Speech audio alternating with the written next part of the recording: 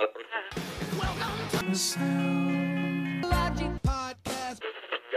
guys with no credentials. reviewing Rolling Stone 500 greatest album. Welcome back to the Sound Logic podcast. We're at album number 2 all of a sudden. We hope that you enjoyed revisiting Marvin Gaye's What's Going On. And if you hadn't heard that episode already, we hope you appreciated the wisdom brought by our special guest, Reverend Donna King. Today we're tackling album number 2 on the 2020 list. That is the Beach Boys' Pet Sounds. Definitely an iconic album. This is the only one you'll remember from a few episodes ago when we were talking about this new list. The only album from the 2003 list, from the Coffee Table Book, from the 2012 list, and from this list that has stayed in the exact same spot all 4 times. So without a doubt, this is the number 2 album of all time. Yeah, you could have, instead of said from the 2012 list, you could have just said, this is the number 2 album. This is the number. Exactly. And if you take the 4 lists that have been released, 2012, Coffee Table Book, 2003, and this, and you average their rankings, then this is the number 1 album, because this would be the highest average. If you add them all up. None of them would do better than this on averages. So in some ways, if you look at it a certain way, this is the best album of all time. Certainly it's very good. Now, Ben, I know that you had, and for those of you listening, if you have already heard our previous review of this, or if you go to listen to it after, because we're going to tack it on here after this little preamble, you'll hear that Ben was familiar with this album before we started going through all these albums way back a couple years ago. And this is one that's really important to you and one that you enjoy and you listen to a lot. So how did you feel about Rolling Stone just leaving it? Do you feel that does it make you happy? Do you feel that it's good? Do you feel that it has lost relevance and should be a little lower now as some of the other top albums have moved down? What do you think? Yeah. Well, I know that Rolling Stone does love albums that influenced other albums. Now, I think this 2020 list has backed off of that just a little bit, but still, even today, I think the harmonizing, the sort of layering and blending of sounds, a lot of people still point to Pet Sounds, even though it's older, as something that they've been influenced by. I think for me, it's been surprising as we've gone through this list. We went through those first 10 albums and then did our early re-ranking, a year and a half ago. And I felt at that time like Pet Sounds would never leave that top 10. I loved this album for a long time. I still really appreciate it, but it's not an album that I reach to very often to put on. And because of that, it has fallen off of my top 10 ranking over the years that we've been doing this project. And so I was somewhat surprised to see this remain here in the number 2 spot, because I thought this 2020 list reflects more of what I think the top 500 albums should be. And because I have felt this album slipping down, I thought, it might not last in the top 10. But here it is, stuck there solidly at number 2. So I am a bit surprised to see it here, even though I still really like it. And I think very highly of it. And, it is a fantastic, great album.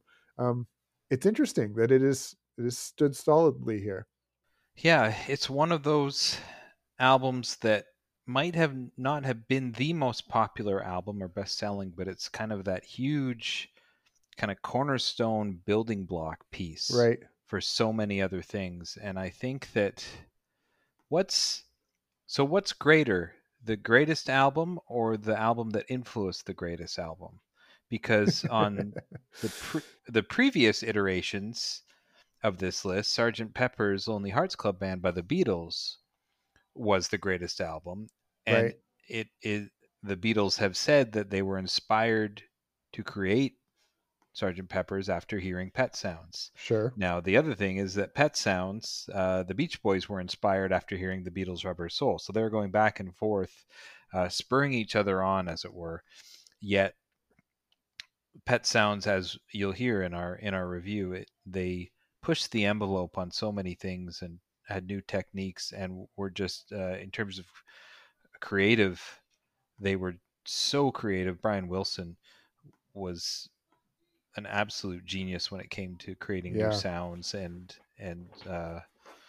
it's an album I think that's continued to come up as we've gone through other albums, especially because of the Wrecking Crew's involvement, the sort of Phil Spector inspired wall of sound that Brian Wilson was going for.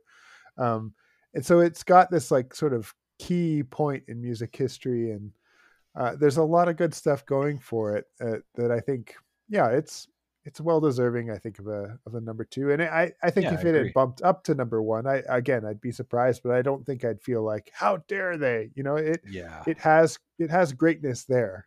Yes, for sure. Now, speaking of Phil Spector, interesting that you bring that up, because just before Rolling Stone launched this new 500 list for 2020, we had just recorded for a Phil Spector compilation album of bands he had produced. We had just recorded our review of that album with Andrew Hickey, who does a podcast right now called The History of Rock and Roll in 500 Songs, and he's written a number of books, 3 of which are on the Beach Boys, by the way. We'll get back to that. And we had just recorded that, and then the list was released.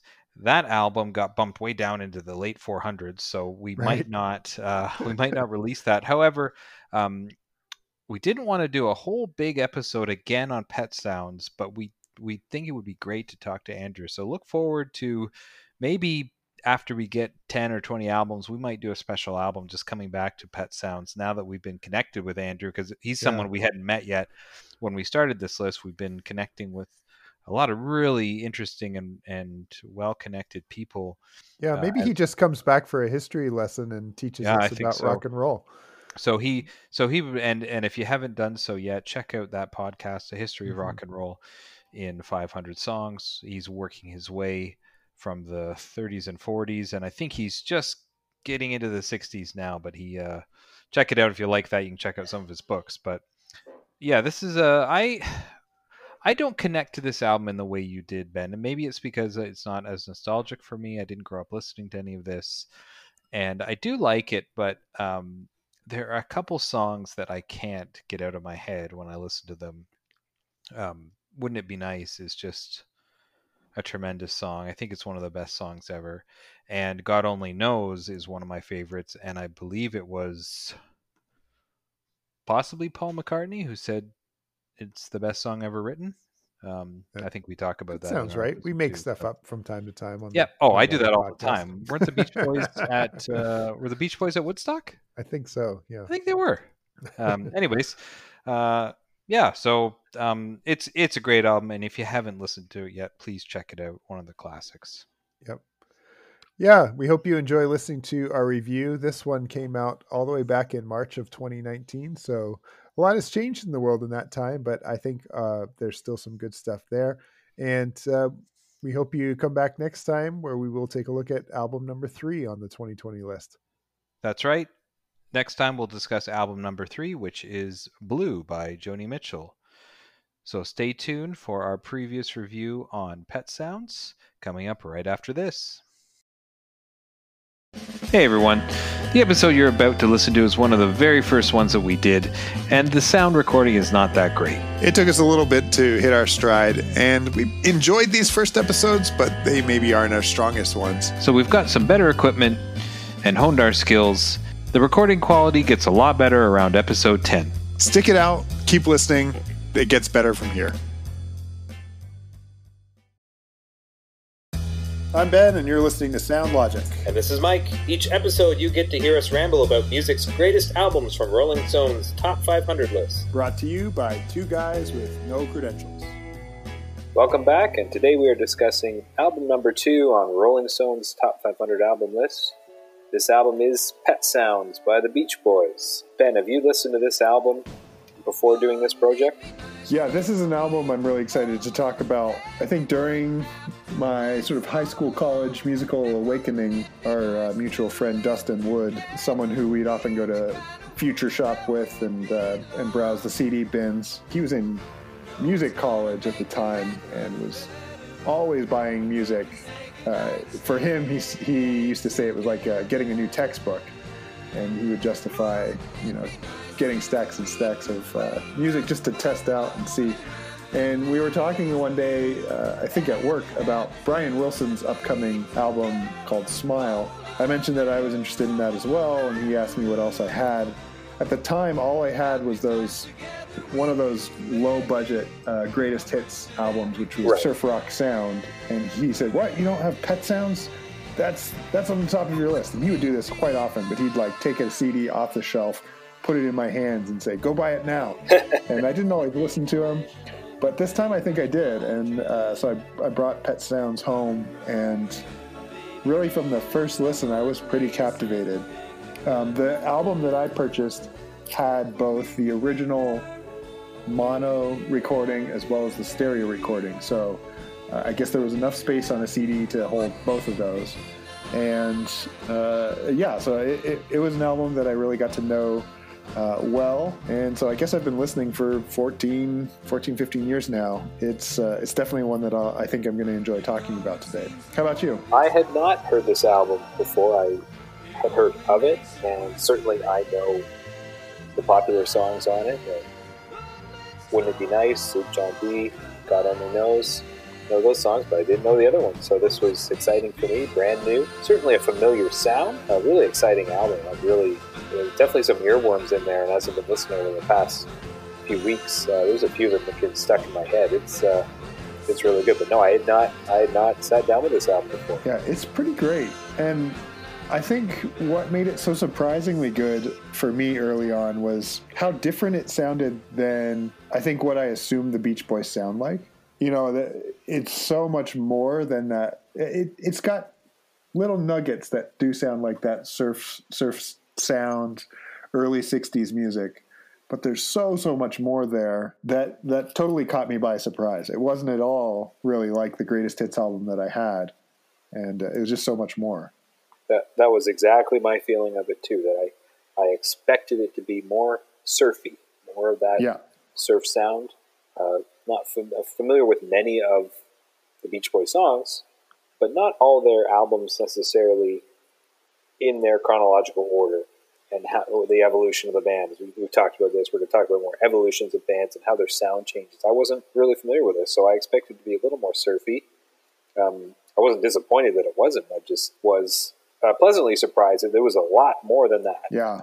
A lot more than just that surf sound, a little deeper. And we'll get into why this album is so great going forward, but there's so much going on. Let's give a little context about this album. This was released May 16th in 1966. This was the band's 11th studio album.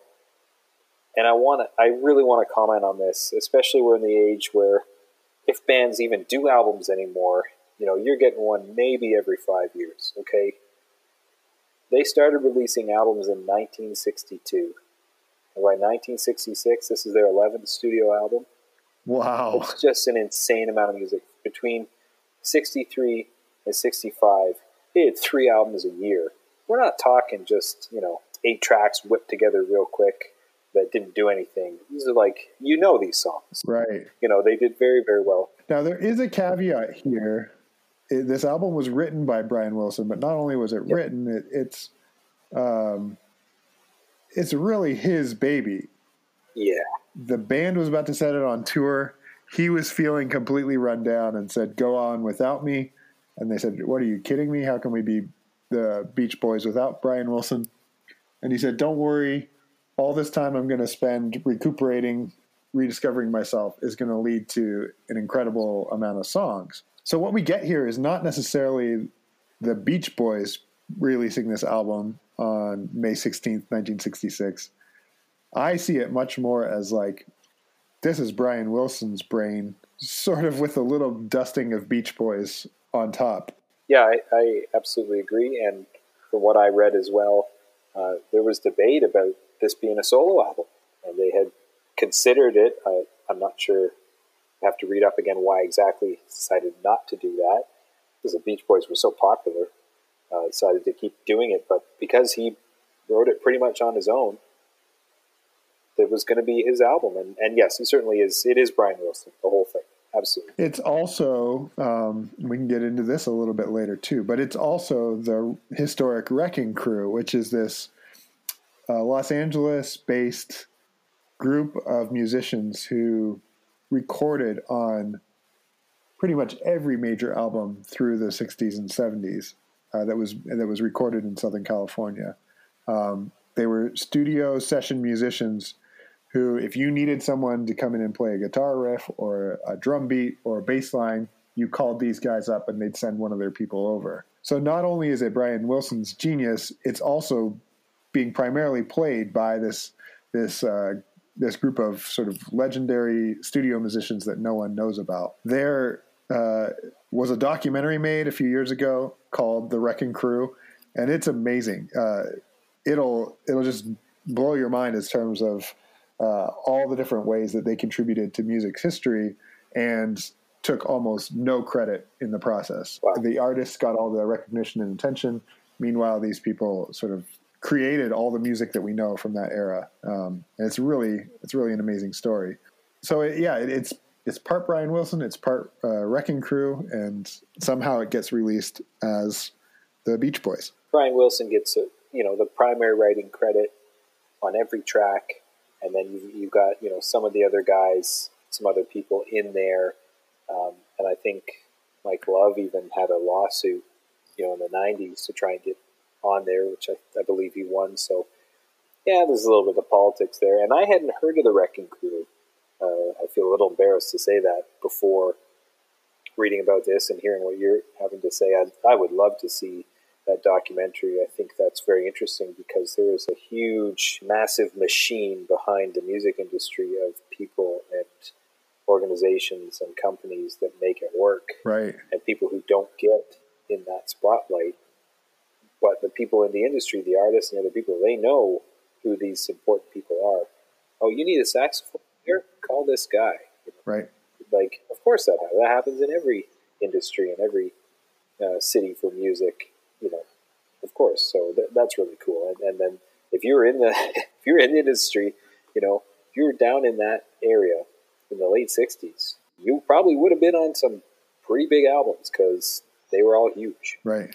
And as we discussed before, and we'll discuss a lot, the amount of music and the amount of historical, iconic, timeless music that was released in the last 5 years of the 60s is staggering. Yep. Charts are interesting. We talked about, how important is the popularity of the album, but I like to at least list it.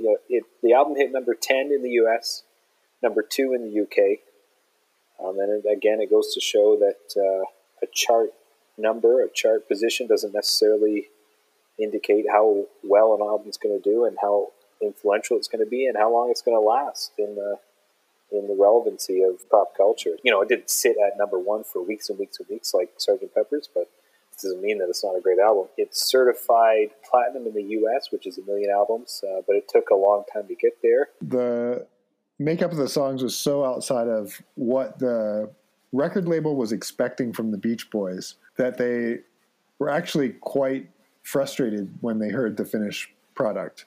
Huh. And I read today that they actually released a Beach Boys greatest hits album right at the same time of releasing this brand new album. Oh, wow. In an effort to hopefully recoup some of the major financial flop that this was bound to be. The Beach Boys greatest hits album that's released at the exact same time ends up charting slightly above it. It was at like number 8. So they had 2 top 10 albums at the same time.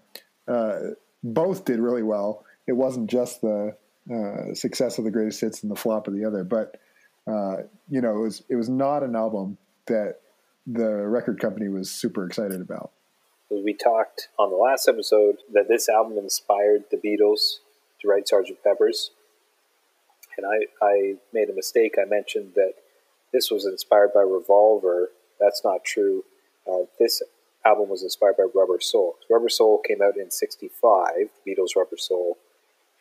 And then they started writing this, or Brian Wilson started writing it in '65 and into '66 it came out, and Revolver came out right after, because they were basically working on the albums, the two different bands, at the same time. And then after, they were done Revolver, they quit touring, the Beatles, that is, and then, they were listening to this album, Pet Sounds. That's when they went, oh man, this shows how much more we can do in the studio. Let's go back. Right. And of course, as we discussed, they knew they weren't touring anymore. So not only could they spend more time, also knew they didn't have to replicate it live. Right. So it gave them so much more. We already talked about that, but again, that's the flow of how these bands have influenced, and I love the timeline and just the story that tells. But we're talking about the Beach Boys. We don't want to talk too much about the Beatles. We talked about them last episode. We're going to talk about them next episode. Be lots of Beatles there. It sounded a little bit in the history that I was looking at today that Brian Wilson also felt like he could, for the first time ever, try and write songs that didn't necessarily have to be replicated live. And so you get all this really funky instrumentation, including a train noise, dogs barking, Coke cans, and other things at different times. It's clear that these are not songs that they're ever hoping to reproduce. And in some ways, I think that pushes the artistic nature of the album more than ever. Speaking of the artistic nature of it, when we talked about Sgt. Pepper's, the comment was made that that's sometimes considered as the first concept album. Same concept is made about this album that came out a year earlier. Yeah. Does this feel like a concept album to you? When I listen to it, I don't really feel it in terms of what our idea of a concept album is. A thread of musical themes or lyrical or topical themes that go through it. I don't really hear it. What about you? Yeah. Yeah, I mean, I think it's got the same issue that we had with Sgt. Pepper's, whereas when we think today of a concept album, we think of something that's just really outside the box and strange and often poorly executed. This may have been outside the box, but it's done so well, done to perfection, that I have a hard time looking back and calling this a concept album. Perhaps in the moment it felt like one, and perhaps because of how revolutionarily received it was in the music industry, it felt like a concept album. Now it just seems like a really solid grouping of songs and a really well done, well polished album. The fact that it was written by someone who's kind of holed up in his house, not feeling all that well, that also does sort of make me feel like, okay, maybe the term is justified. Someone going out on their own and creating this masterpiece. But it also led to some pretty intense studio moments as well. Apparently, the story goes that the lyrics for Wouldn't It Be Nice, when the band finally was back in the studio, contributing their vocal harmonizing, it took a week for them to record the vocals for just that single song until it was at a point where Brian Wilson was satisfied. Wow. So it wasn't just... I'm gonna throw this all together. This is my baby. There was also this other level of like, and I want it to be perfect, and we're gonna just keep doing it until it is. It'd be interesting, I think, to hear the members of the album talk through this, to hear if they felt like it was worth the effort, or if take one was just as good as take 385, and it was just someone who was starting to lose touch that was pushing them to that. But I don't know the band well enough to know that kind of story or side of things. We always talk about the album cover. I don't know the story on this. Like, they went to a zoo, they went to the children's section, they're feeding some goats. Do you have any insight on this? Well, okay, so we might actually have a deep Mike and Ben connection to this album cover. Okay, lay it on me. Did Meredith and I take you and Nora to both the official San Diego Zoo as well as the sort of like African Lion Safari kind of outdoor San Diego Zoo, or did we just go to one? Nora and I have been to the San Diego Zoo, and I think it was when we went 2 years earlier, like in 2006, before you guys had moved there. So, okay. Well, it's not as cool of a story then. This is a San Diego Zoo in the children's petting area, which I've definitely been to, and I think you have too. We just unfortunately, we weren't there at the same time. Okay. But yeah, so they went to the San Diego Zoo. They fed some goats and decided that's what they wanted for the album cover. It is a strange one. Music aside, the album cover is the most dated thing about this this whole thing. I can't tell if it's supposed to be this thing where people look and go, "Oh man, it's so amazing! It tells so much," and people just like go nuts. And I look and go, "I don't get it, man." Yeah, some goats. It's great. I mean, it's cute, and I hate they're not that even word. all that interested. For something that they apparently slaved over in the studio for so long, to just like kind of do a weird random photo shoot at a petting zoo feels like an afterthought. Like we haven't really given this much. And I don't know much about the album title either. Why call it Pet Sounds? That seems like a strange choice based on the depth of the tracks as well. Maybe there's an answer out there somewhere. Loyal listeners, you can write in and tell us. For sure. And I'm sure there's a story somewhere, but I would almost say that, your 11th studio album from a guy who was probably, dealing with a lot of stuff, was focused on the music. When it came time to have the album produced and finalized in a cover, maybe he didn't really care what was on the cover. Like, guys, just get it, do your thing, just get it out there. Like I did the music, right. Take care of the rest, so I could see that. Yeah. And if you're putting out 2 albums a year, and you're taking a week to record the vocals on one track, you better get to crunch time for the next thing. Let's throw a picture on the front and start recording the next album. The cover is the last thing on your mind. So yeah, I want to go through the track listing. 13 tracks on this album. We've got Wouldn't It Be Nice? You Still Believe in Me?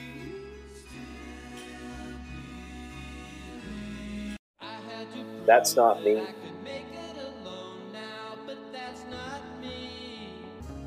Don't Talk, Put Your Head on My Shoulder. I'm Waiting for the Day.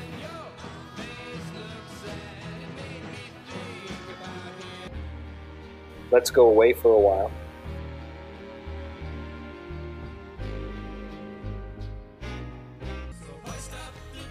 Sloop John B.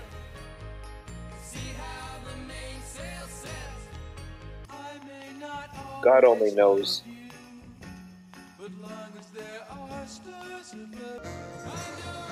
I Know There's an Answer.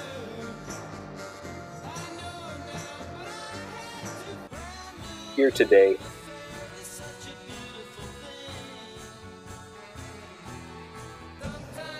I Just Wasn't Made for These Times.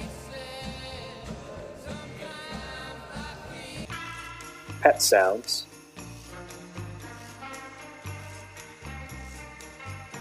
Caroline, No. So lots of music. Any tracks jump out to you there? Yeah, there's this part of this album that's just really sappy, sentimental.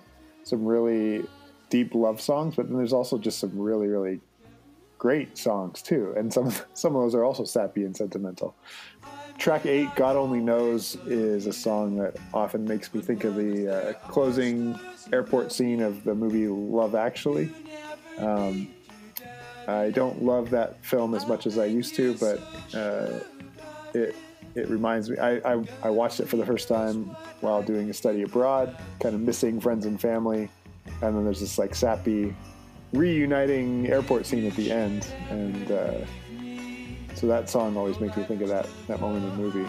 I think it's just really well crafted. The opening track, Wouldn't It Be Nice? It just such an interesting sound.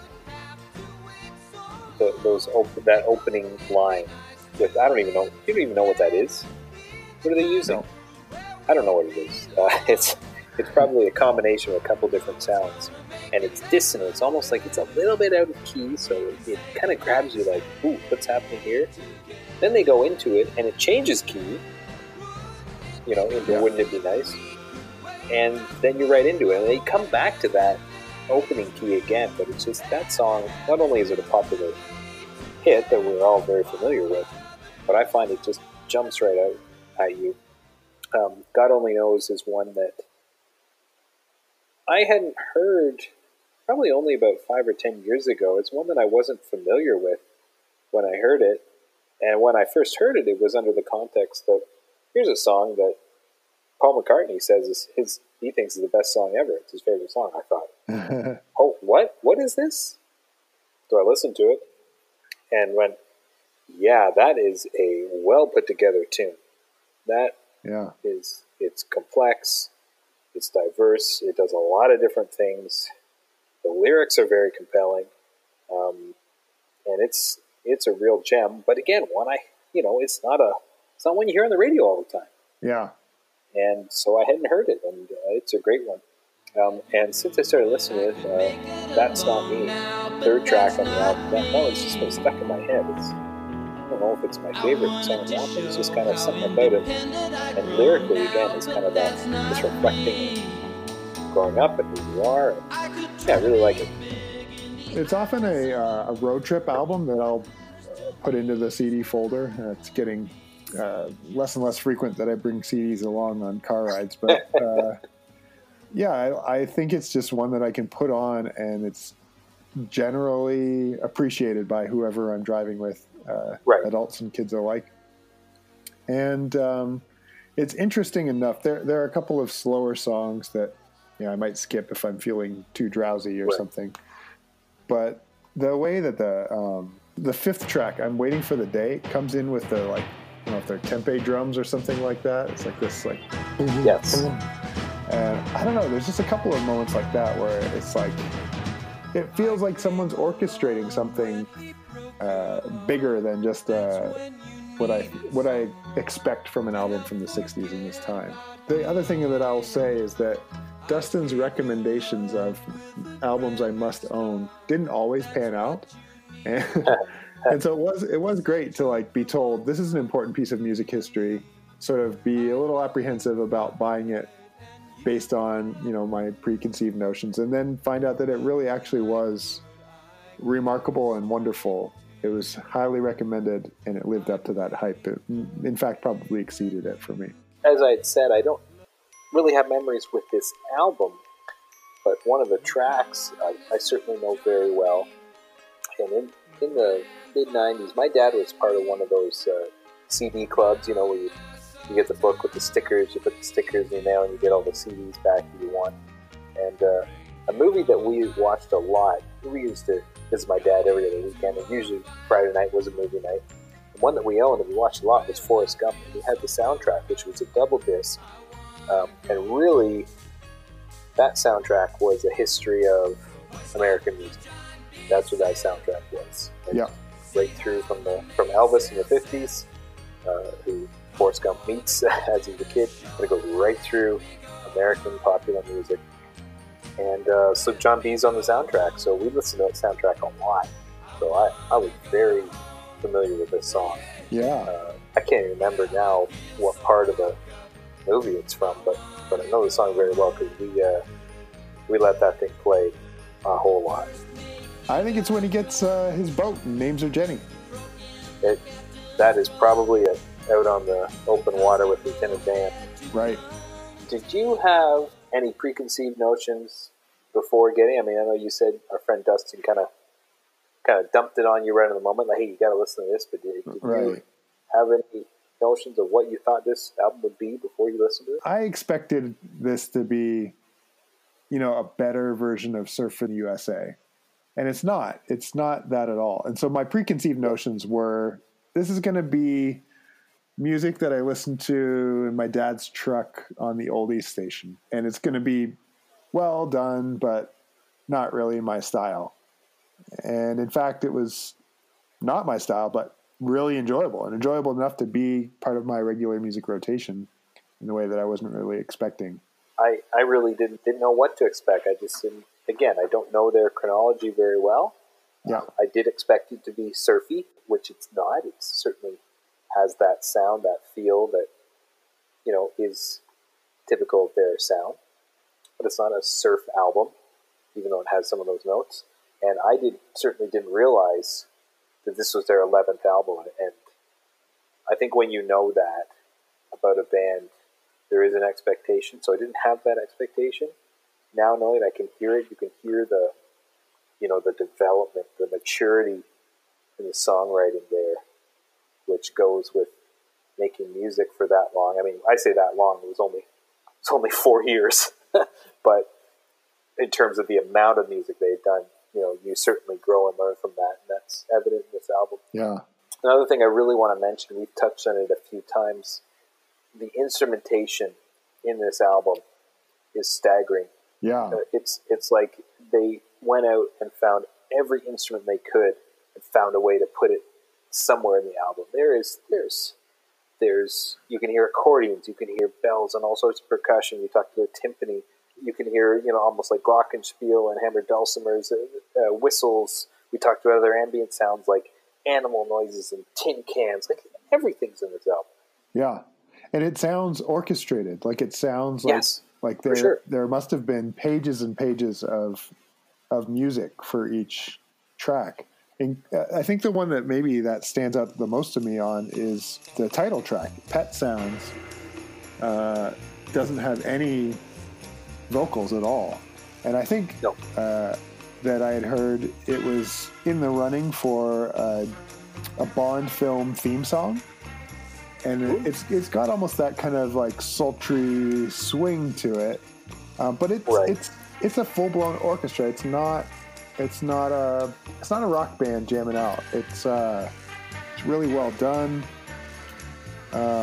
It's got some twangy, surfy guitar mixed in, and other songs do too at times. But it's not necessarily an album that has a high sing-alongable quality either. There are refrains that are familiar, but it doesn't strike me as a lot of their other big hits where,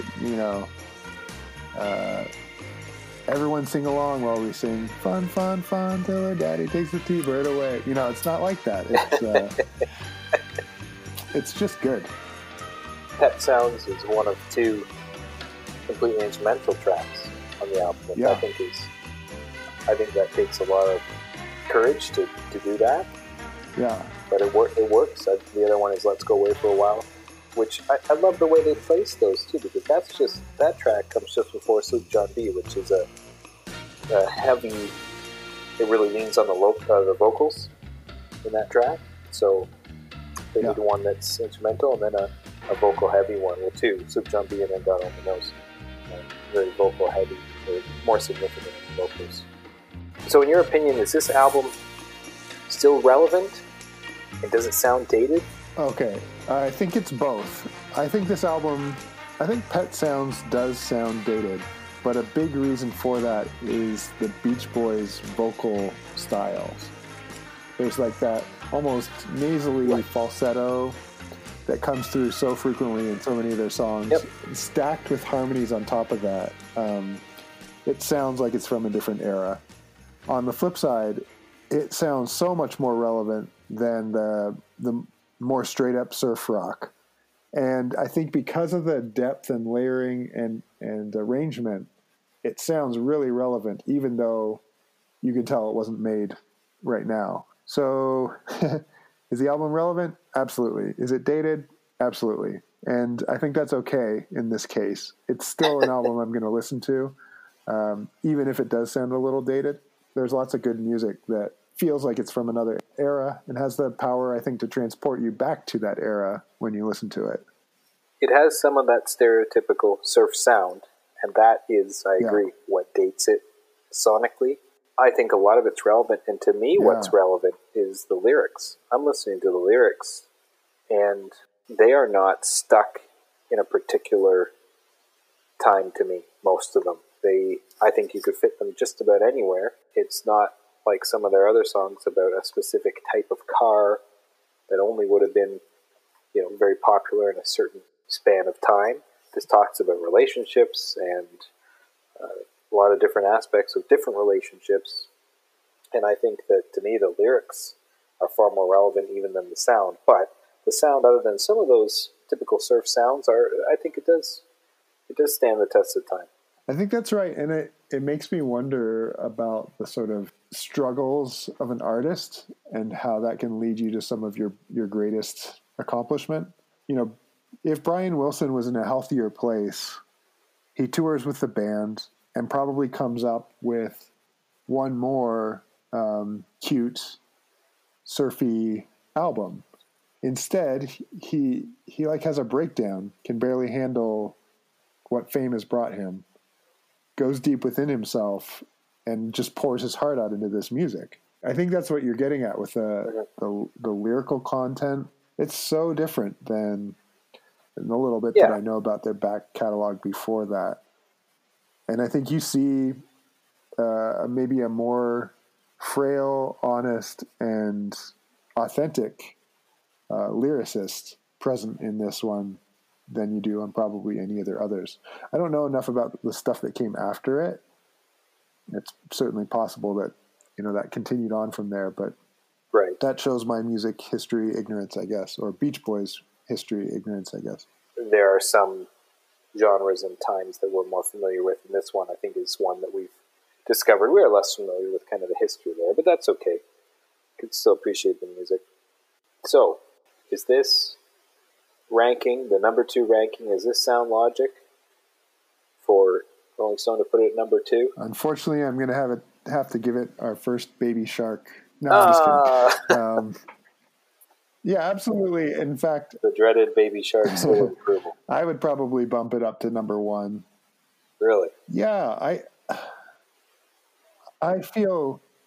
And now, is that, when you say that, is that just sonically, or your enjoyment, or how are you putting that ahead? There are a few songs on Sgt. Pepper's that I could live without, and I think that this is a deeper album, track to track. I just think it has a bit more complexity, a bit better lyrical content. Sgt. Pepper may have better pop hits on it. That may be the one thing that nudges it above. I just think this is a more structurally sound album. I'm struggling to find words to put to it, and I wonder if it's just because I like it. And there are things that I don't love about some of the Sgt. Pepper's stuff, and maybe that's why it made it easier to talk about, is that tension. I love it, and also there are pieces that I want to wrestle with. This is just good. Well, and again, this list is put together by critics, by music writers, people who are in the industry, and when you can dig deep and listen to an album like this and probably have more exposure than the average person, you probably see why it's so good. I think, personally, there are better albums that come after this on the list. I don't know that I would put it at number 2. And my question is, do you think the people who created this list felt obligated to put it at number 2 because it's well documented that this album directly influenced the album that they put at number 1? Well, I hadn't given that much thought. You're going to put an album at number 1. You have to put if there's another album that was the inspiration of that album and we didn't put that album first, well, we have to put it second. Do you think that influenced their decision to put it at number 2? But shouldn't that, by that logic, Rubber Soul should be number 3? Yeah. Well, obviously they didn't. Well, maybe they didn't use that logic, and I'm just making that up. Don't get me wrong. Yeah, it's an awesome album, and I don't have a big problem that it's at number 2. Right. Yeah, no, I get what you're saying though, and actually, I'm starting to listen ahead, and I think we both. Yeah, I won't reference what album it is, but there's an album here coming up in the top 10 that I just don't enjoy much at all. But in every track that I listen to, I hear the foundation it built for the music to come after it. And I'm still a little bit torn about whether that makes something great or not. Is seminal necessarily greatness? Or is it just the person bold enough to sort of push the rock down the hill? I don't know. I think Pet Sounds is something more than that. Pet Sounds does not strike me as an album that sparked 1,000 other albums. Pet Sounds seems like it stands on its own, and so does Sgt. Pepper's, so does Rubber Soul. And it probably has something to do with my personal enjoyment. If I didn't love this album, I probably would say, yeah, it's here only because it inspired others' greatness. But I really like it, and I think that's a major difference for me in how my list would end up being ranked. I'm not sure at what point we do this, but I would love to, maybe after we get to top 10 or top 20, put together our own reshuffling of like where we would order those albums. Yeah, that would be really interesting, and I'm sure we'll get us a ton of incredibly negative attention. Any attention is good attention at this point. Yeah. That's right. I would like to do that, and I mean, again, you think about who created this top 500 list. We are not in the same league as those people. We're not in the same industry, and there's a lot of reasons why. As we said, what makes an album great? There's so many different things that are going into it.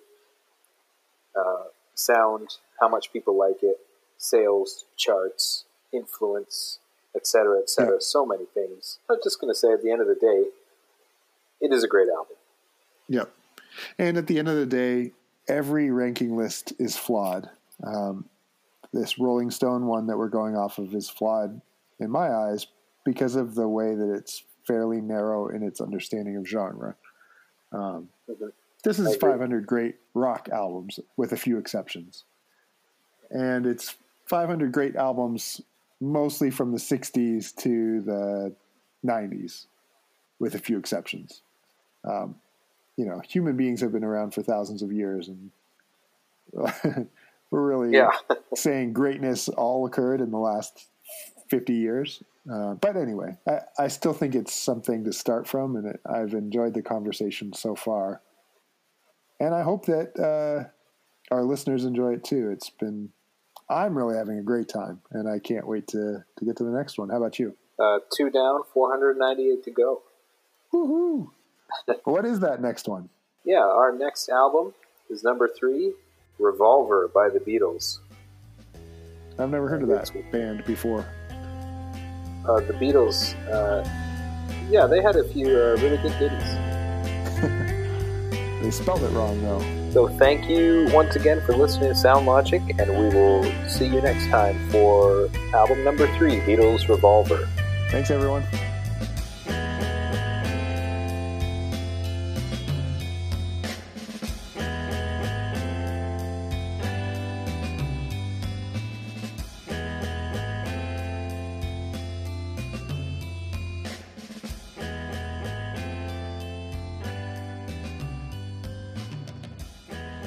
Visit the Sound Logic podcast on Facebook if there's something you want to be hearing in a future episode. Thanks for listening.